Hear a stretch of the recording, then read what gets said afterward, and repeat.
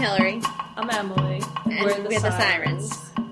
Today we are talking about the movie Desk Set, which is a 1957 film starring Katharine Hepburn and Spencer Tracy. It was directed by Walter Lang, and it was written by Phoebe and Henry Ephron, who are the parents to Nora Ephron, side note. And it is based on a play by William Marchant. Henry Ephron also produced this film. It's the story of the research department at the Federal Broadcasting Company in New York City, where Bunny Watson, who's played by Katharine Hepburn, rules, until Richard Sumner, who's played by Spencer Tracy, arrives to refit the office with Emmerich, a sophisticated computer that could replace Bunny and her whole department. A battle of wits, witty dialogue, lovers, and technology ensue. Mm-hmm. And lots of beeping. Oh my gosh, so much. So much beeping. Do you have any trivia for this movie? Yes, I do. Just a couple things. The Bunny Watson character was actually based on a real person, the librarian Agnes E. Law, who built up the research library at CBS at the time and was tickled pink to have this character modeled after her. I mean, if Katharine Hepburn played me, I wouldn't care. That would be the highlight of my life. Pretty much, yeah. It's the first time that Spencer Tracy and Katharine Hepburn appeared in a color film. This was their 9th film that they started together, and the next and last was Guess Who's Coming to Dinner, which came out 10 years later. So, and actually, Spencer Tracy was almost 60 when this movie was made, and I was like, you look good. Yeah. Well, Katharine Hepburn is 57. Are you kidding me? She looks amazing. I can't remember if she was 57 or 54, but, you know, she was in middle age, in advanced middle age when this movie came out. I definitely could have seen her as in her 30s in this movie. So the United States government's ENIAC machine, which Emmerich was based on, had the slogan, "Making machines do more so that man can do less." Which sounds so of that time. Yes. But it's actually kind of quaint that that was the idea. I feel like if that slogan was today, it would be like, making machines do more so we can increase our bottom line. Yeah. But this was supposedly trying to free up people's time. Yeah. So you know the philodendron plant that Bunny had in her office? Mm-hmm. That was actually Katharine Hepburn's own plant that she brought into the set. Oh my gosh, I love that. I know, so I guess she hasn't had a green thumb. When Bunny gives Richard the striped scarf, saying that it's his college alma mater colors, it was actually the colors of Spencer Tracy's college, Ripon. Oh, he went to Ripon? Yeah, he's a Midwestern guy. Yes. And in the movie, he was supposed to have gone to MIT, so it's not accurate colors for that. That's right. As a Midwesterner, I absolve them of this inaccuracy. And the large computer that you see here was made with input from IBM and was then used repeatedly in future Fox movies, including The Fly and Dear Bridget. Yeah, I noticed at the beginning in the credits, they thanked the International Business Machines Corporation. You've seen Hidden Figures? Or yes. You read the book, right? I did both. Yes, same. And I kept thinking of that movie because the computers literally took up the entire room and you had to feed cards into them. Mm-hmm. And it just seemed like such a huge production for not a lot of payoff. But, I mean, maybe I'm a Luddite. I don't know. They had to do that in order to get to where we are today. Yes, I guess that's true. So who did you bio for this movie? I bioed Joan Blondell, who plays Peg, one of the researchers in the research department. Bunny Watson's best friend, right hand. And so Joan Blondell was born Rose Joan Blondell on August 30th, 1906. That's my younger sister's birthday. She was born in New York to a vaudeville family.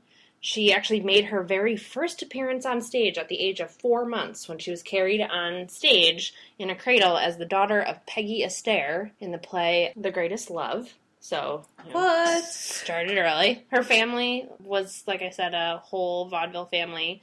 They were called the Bouncing Blondells. They spent a year in Honolulu and then 6 years in Australia while she was growing up, and then they finally settled in Dallas when she was a teenager. Under the name Rosebud Blondell, she won the 1926 Miss Dallas pageant, and then she was a finalist in a very early version of the Miss Universe pageant. And then that same year, she placed 4th in the Miss America pageant in Atlantic City, New Jersey. Her family, I guess, moved to California for a bit because she went to Santa Monica High School, but she also then attended what's now known as the University of North Texas in Denton, Texas, where her mother was acting. In 1927, she went to New York and worked as a model, and then as a circus hand and a store clerk, and did just some like background acting as an actor, and did some work on Broadway. And then in 1930, she starred with James Cagney in Penny Arcade on Broadway.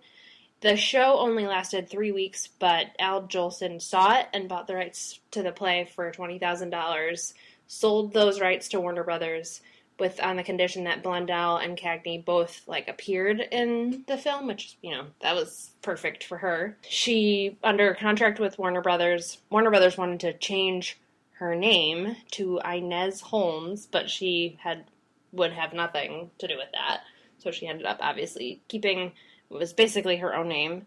She appeared with James Cagney in a couple of other films, and throughout the 1930s, when she worked a lot.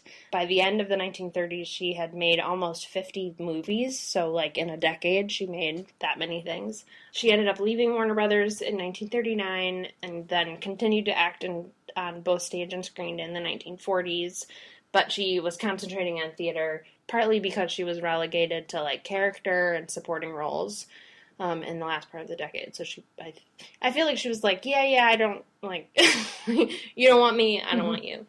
But she came back to Hollywood in 1950, and she received an Academy Award nomination for Best Actress in a supporting role in the movie The Blue Veil, and then continued to play supporting roles her role in Desk Set. She got a lot of acclaim for her performance as Ladyfingers in the movie The Cincinnati Kid, which got her a Golden Globe nomination and a National Board of Review win for Best Supporting Actress.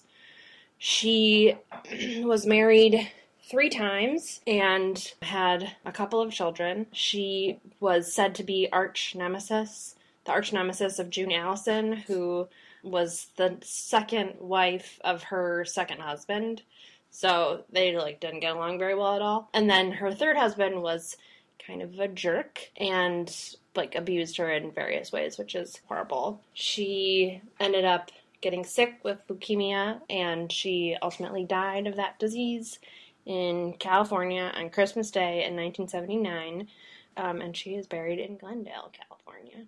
Wow. Oh, and fun fact, I failed to mention this, she is in the movie Grease. It was one of her last performances. She plays the waitress in the diner where they all go hang out. Mm-hmm. Yeah, I thought she was really good in this movie, and I don't know her that well. I thought she had really beautiful features and a very expressive face. Yeah, I didn't realize that she was in Grease, and I hadn't really paid much attention to her before this movie. So I was glad to sort of, see her for real. Who did you bio? I bioed Spencer Tracy, and I can't believe that we have not done one of his movies yet, considering how many Katharine Hepburn movies we've watched. I know. It's because we watched a bunch of Katharine Hepburn and Cary Grant movies. That's true. And really, I mean, she, obvious reason, she has much better chemistry with Spencer Tracy, so we should have done one of those sooner. But here we are. So Spencer Bonaventure Tracy was born April 5th, 1900 in Milwaukee, Wisconsin. Yes. And yes, another Midwesterner.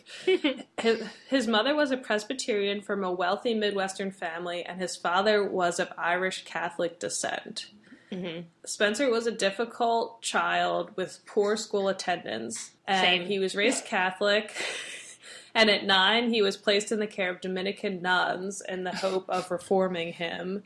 He remarked later in life, "I never would have gone back to school if there had been any other way of learning to read the subtitles in movies." He was fascinated with motion pictures, and he watched the same ones over and over again and then reenacted the scenes with his friends. He attended several Jesuit schools as a teenager, and he claimed that they took the badness out of him and helped him to improve his grades. At Marquette Academy, he and lifelong friend, actor Pat O'Brien, began attending plays together, and that's how he also developed an interest in theater. He never really cared for school much, and he wanted some excitement in his life, so he and O'Brien enlisted in the U.S. Navy together when Tracy turned 18. They went to the Naval Training Station in North Chicago, and they were still students when World War I came to an end, so they didn't actually serve in the war. He achieved the rank of Seaman Second Class, but never went to sea, and he was discharged in February 1919. He won a place at Ripon College in February 1921 and majored in medicine, but that's where he first discovered his talent for serious acting, and he abandoned the medicine and later received a scholarship for the American Academy of Dramatic Arts.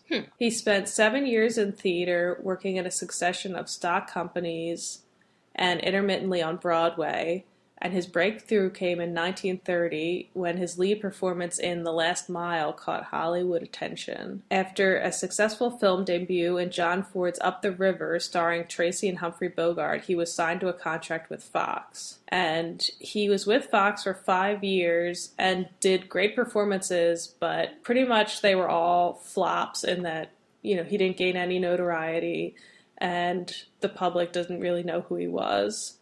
Even though he made 25 films, and he was the leading man in all of them.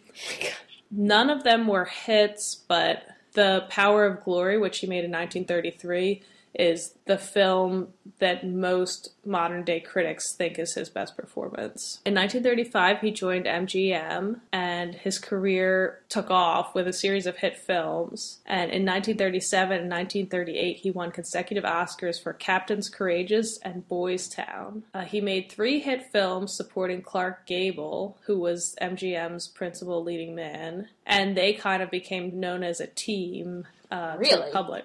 Which I didn't know. No, I didn't either. By the 40s, he was one of the studio's top stars. And in 1942, he appeared with Katharine Hepburn in Woman of the Year, which started another popular partnership. They were in 9 movies together over 25 years. He left MGM in 1955 and continued to work as a freelance star, but kind of was starting to grow weary of it. His personal life was messed up. He had a lifelong struggle with alcoholism, which was in his family from his father's side, and he became estranged from his wife in the 1930s, so they lived separately, but they never divorced. And he had a long-term relationship with Katharine Hepburn in private, which was an open secret in Hollywood, but the public didn't know about it. Although from what I read, he was just generally unfaithful, both to his wife and to Katharine Hepburn, and had affairs with tons of Hollywood stars. And I'm pretty sure he had an affair with Gene Tierney while he was with Katharine Hepburn. I'm shaking my fist. I know. Who cheats on Katharine Hepburn? You get Katharine Hepburn, you're done. Your lucky stars. That's right. Towards the end of his life, he worked almost exclusively with director Stanley Kramer, and that is who he made his last film, Guess Who's Coming to Dinner, with in 1967. And he finished that movie just 17 days before his death on June 10th. They had a funeral mass for him on June 12th at the Immaculate Heart of Mary Catholic Church in East Hollywood. And the pallbearers were George Cukor, Stanley Kramer, Frank Sinatra, James Stewart, and John Ford. If that gives any indication of his friends. Yeah, the measure of a man. And out of consideration for Tracy's family, Katharine Hepburn did not attend the funeral. Wow. Despite the fact that she lived with and cared for him until his death. Pretty sad end. And she Katharine Hepburn did write about her life. She wrote a book, and she talks a lot about her relationship with Spencer Tracy, if people are interested. I'm pretty sure my mom owns it, and that as, like, a 10-year-old girl, I opened it and tried to look up the salacious parts of her life. This is why we're friends. A lot of what I read about Spencer Tracy was that he was really well respected by other actors and considered to be highly skilled and very naturalistic in a way that wasn't as common for his peers. Well, I'm not that surprised, because you can sort of see that in this movie, that he's sort of, like, it's hard to remember that he's acting. Person that's on screen isn't actually real. Yeah, it seems like he's just sort of, like, casually slouching around and making jokes, and I think that sometimes with some actors like that, you're kind of like, well, that person's not that good of an actor because they're just being themselves, and then you're like, oh, wait, they actually are acting. Yeah.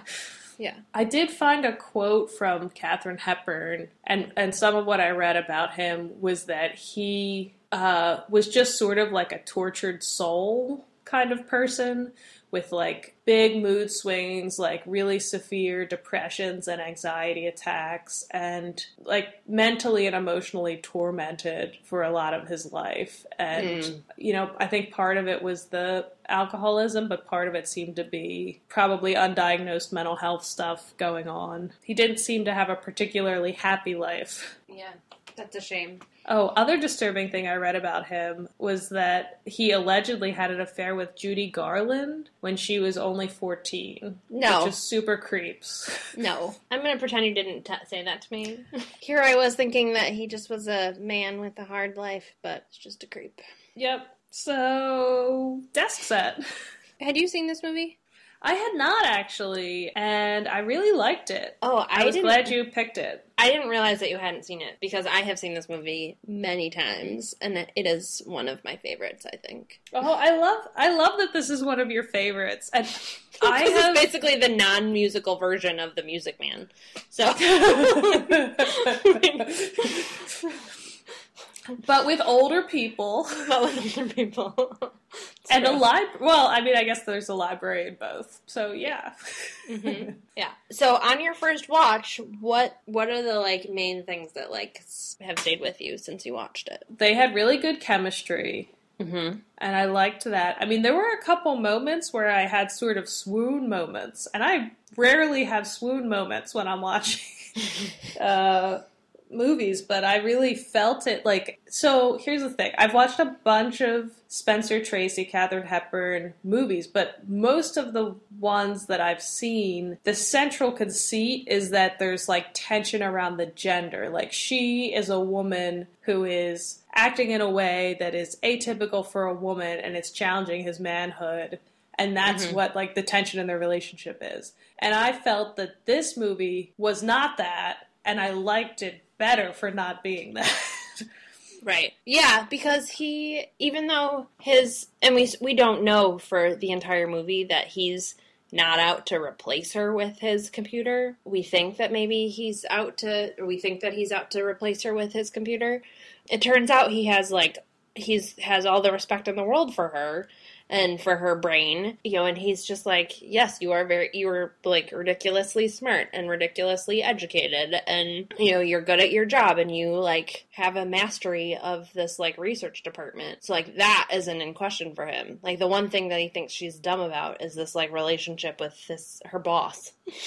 So. Yeah. And that was the thing that seemed to me incongruous. I mean, I guess some people are like this, but, like, she was so competent at her job and so good at managing the team. Mm-hmm. And then, like, the one thing she was really dumb about and, like, incapable of controlling herself was this illogical relationship with this man who, you know, was just taking advantage of her and leading her on.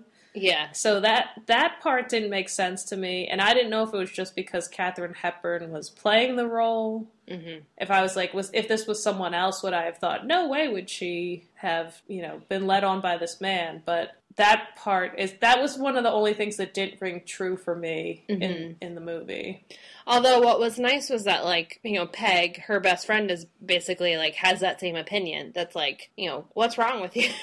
Yeah. This guy is leading you on. He's been leading you on for 7 years. He's never going to ask you to marry him, you know, and he just is like, he knows that you're just always going to be here, and one of these days you need to not be there for him to teach him a lesson, because he just, like, takes advantage of you. And so it's nice that there's a character who's, like, saying all those things that we're, like, thinking as we're watching this. Yeah. She was great in it, and I really loved the atmosphere of female camaraderie. Like, the movie passes the Bechdel test immediately. Mm-hmm.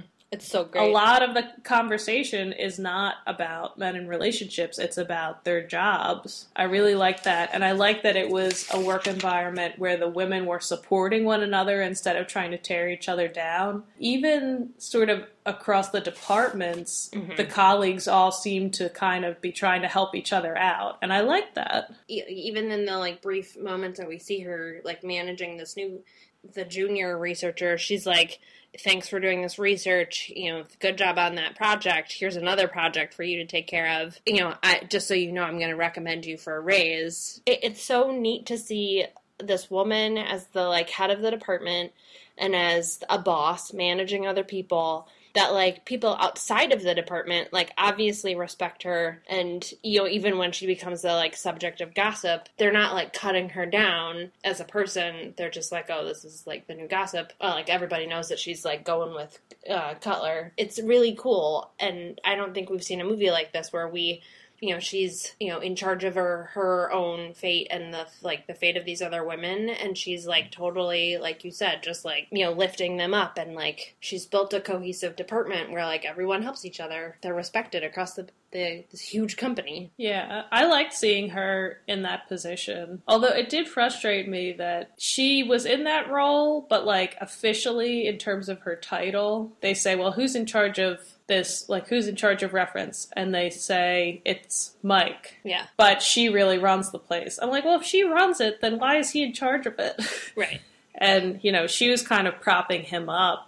Mm-hmm. And then he gets a big promotion in the end, and she's just, like, fighting to keep her job from being taken away by a computer. So. Yeah. In Sumner's defense, and Spencer Tracy's character's defense, he's like, well, who's in charge of this department? And then, you know, in Azai, the CEO, is like, well, you know, Bunny Watson, but, like, Cutler is actually in charge of the department. And he's like, yeah, let's not even bother with Cutler. I just want to talk to her. It's like he, like, intrinsically understands how the department works. That, like, yeah, we all have, like, these people who are technically in charge of us, but they don't actually know how the sausage is made. So, like, why bother with that? Yeah, and he did that, like, things like that a couple times during the movie in a way that I thought was very modern, in that he respected the women as colleagues and competent.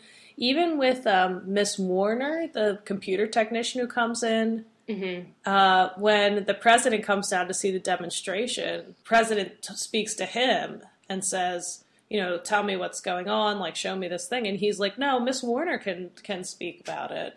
Yeah, well, and even when Miss Warner gets, like, upset, he's like, he's not saying, like, you're hysterical, cut her down. He's like, you're hysterical, and there's no need to be hysterical in this situation. Just tell me what you did so we can fix it. She's, like, obviously flying off the handle.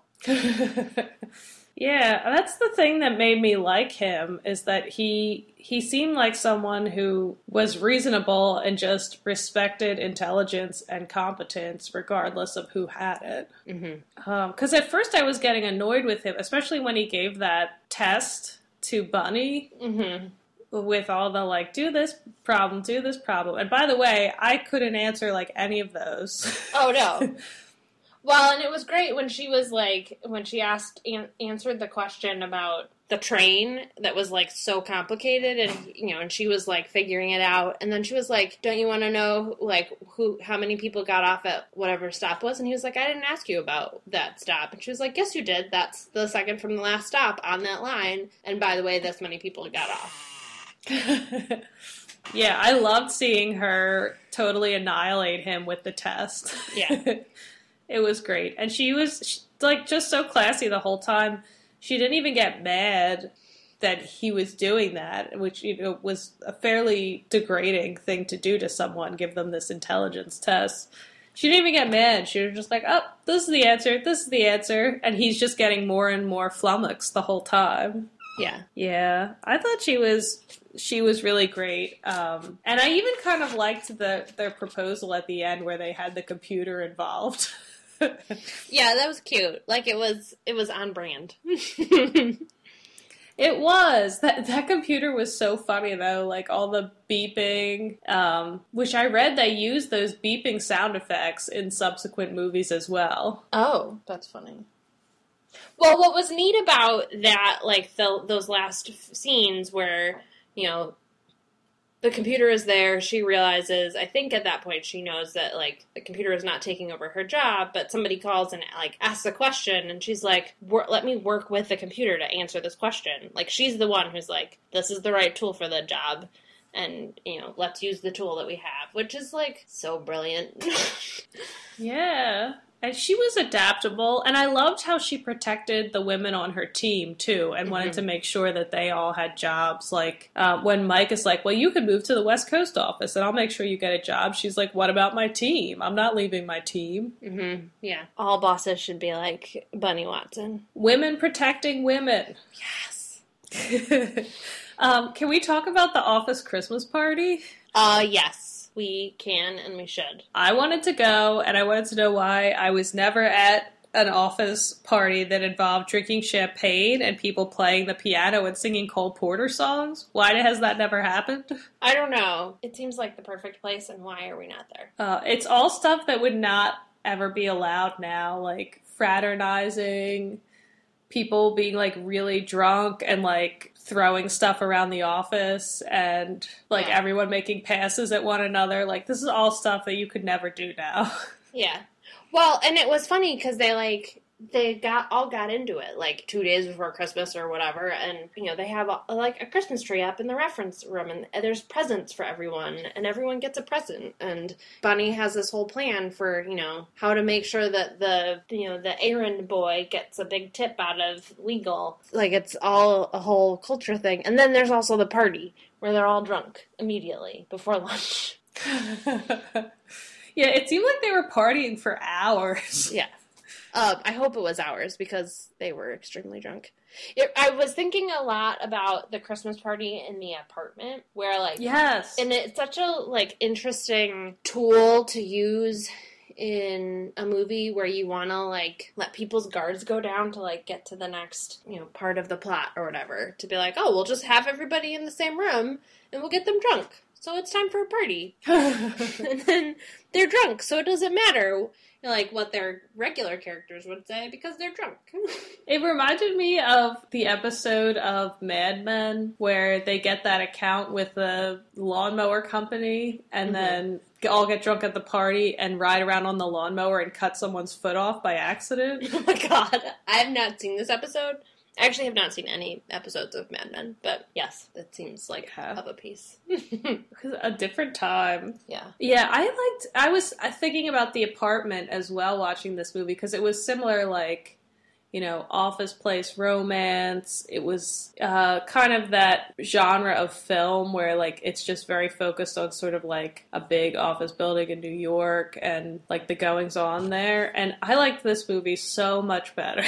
Yeah, totally. It's in the same... I mean, it's in what is now Rockefeller Center, I think. It takes place in that same building, so I was thinking also of 30 Rock. Oh, yeah, that's true. Yeah, I think... I read that it was really supposed to be based on CBS, but for some reason they filmed at Rockefeller Center. Oh, beautiful girl, what a gorgeous creature, beautiful girl. Let me call a preacher, what can I do but give my heart to you? Are you ready to talk about costumes? Only if we can start with that red cape that she's wearing, I think, during the Christmas party. That's just, like, a full-body magnificence that is... I immediately just was like, I would like that, and I would like one in every color for all the seasons, please. Yes. I mean, pretty much everything that Katharine Hepburn wore in this movie I loved and would wear myself. Yeah.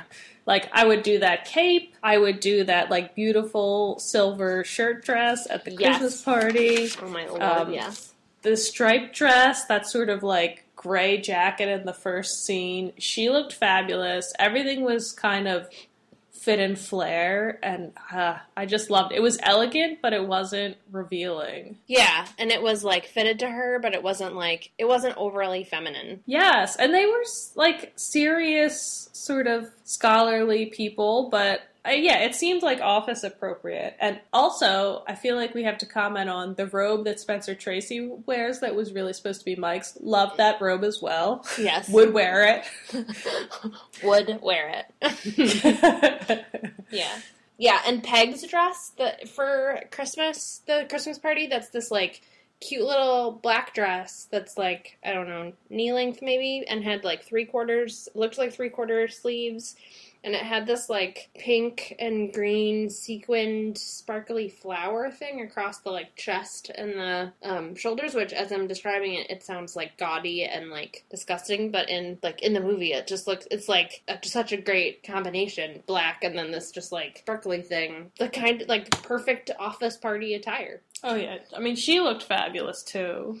All the women in the office did. It was neat to see what everyone wore to work. The women in the research department, but also, like, the men in legal and the other, like, receptionists, who I think were the only other women in this movie. All the other women were receptionists and secretaries. Yeah, it was neat to see, like, the work attire. Yeah, I liked that. I thought this was refreshing. I feel like once we get into sort of this, like, late 50s, early 60s, it's like, yes, wearable clothes. That's right.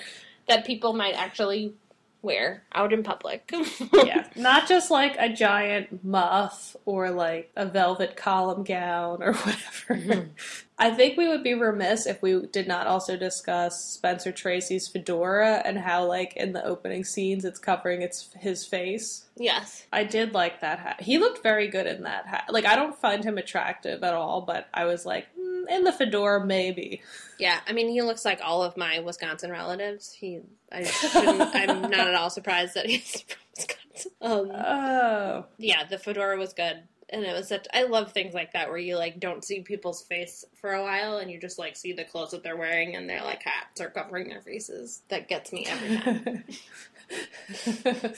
Yeah, it was kind of nice having a hat reveal with a man. You usually see that done with women in movies. Oh, yeah, that's such a good point. We all want to help one another. Human beings are like that.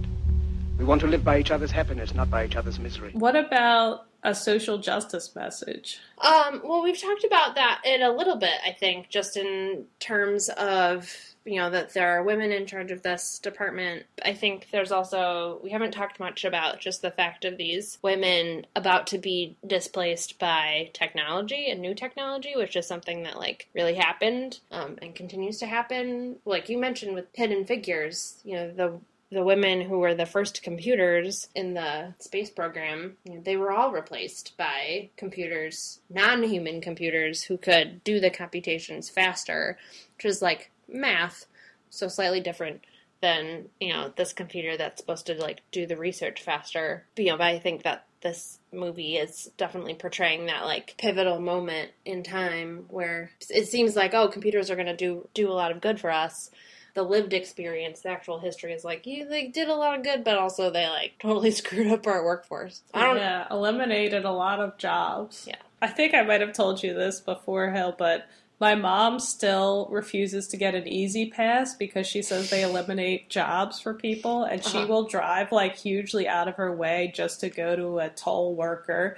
And when she goes through the toll, she tells them, I came here because you deserve to have a job. And she's, like, also double paying for her tolls because twice as much. I mean, she's keeping our highways going. That's and right. Supporting the working man. Yeah, I mean, it's important. She's a good egg. Yeah, I mean, I do think that the movie showed a human face to the workforce, and that it was important that these people had jobs, and I appreciated that about it. Yeah, although, like, the end of it is that, you know, the reason why he couldn't tell them what was really happening was because of the gossip network. You know, they knew that there was all this gossip, and they didn't want anyone to know. They couldn't tell anyone about the merger. No one could find out about it because of these, like, you know, I guess, like, the market, they were afraid the market values would, like... I think drop, right? Yeah. Right. But, yeah, because they're merging. And so they were, so there's, like, that added element, too, of, like, you know, companies combining and, like, becoming monopolies, potentially. And, like, is that actually good, or is that a net loss for the world? Yeah. I mean, ultimately, a loss. And I did think it was hilarious how everyone got pink slips, even... Richard, and he wasn't on the payroll, and, like, the president. He was like, I don't even work here. They did a good job of sending up automation. Mm-hmm. Yes, they did. I've been living my own life, making my own decisions for a long while now. It's impossible to go back to being treated like a child again. So we talked about the Bechdel test a little bit, but do you agree that it passes? Yes, absolutely. Yeah, like, I mean, like, basically with immediately, right? Mm-hmm. You know, All About Eve passes, but it's like, All About Eve is, you know, a fairly catty movie, whereas, like, this movie passes, and it's a fairly, you know, like we were saying, it's a really the women are, like, not only talking to each other about work stuff, but it's, like, in a supportive, you know, they're lifting each other up, they're making each other's lives easier and better and more interesting. Yeah, there's really no... Well, I guess maybe, like, Miss Warner, but it's not like they really make fun of any of the women that much. Like, even the new reference worker gets some things wrong, and it's kind of played for laughs, but at the end of the day, it's like, no, we also love and care about her, and we're supporting her career, too. Yeah, absolutely. Yeah, and they're, like, not... Like, Miss Warner is like, oh, you're, like, I'm the enemy, and you've, like, been treating me with suspicion and blah, blah, blah. But, like... We know as the viewers that, like, they're treating her with suspicion, not because, like, of her, but because if they knew the truth, they would be like, oh, yeah, we'll work with you. But they know that something is up and that they're, like, potentially going to lose their job. So they just don't, like, the situation isn't moving in their favor, they don't think. Yeah, exactly. They don't just hate her because she's a new woman coming into the workplace. Right. Are we ready to rate? I think so. Oh, you should go first, because this was the first time that you've seen this. I'm gonna give this movie a 4. Yes! I really liked it, and I would rewatch it, and I would recommend it to other people. And I'm gonna go on the record now as saying it's my favorite Hepburn-Tracy pairing that I've seen thus far. That is super high praise. Yeah, I mean, I liked it a lot. Like, it was a good romance. It was funny. It felt modern. What about you? What did you think? I give it a 4.25. We can now do quarter.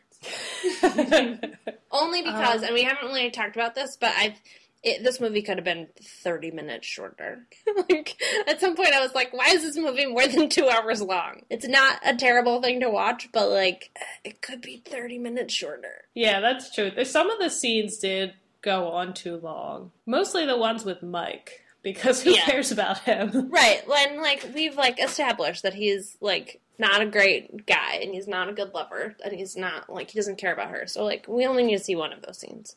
I agree. But I definitely am going to rewatch this. And I own a number of Hepburn movies, and this is not one of them. So I may need to add it to my collection. Well, I bought this movie when I realized in preparation for this episode that I did not already own it. So love it. Maybe I'll just borrow your copy. That's right. So, Hill, what is our next movie? Our next movie is Casablanca. Can we even handle it? You might call it a classic.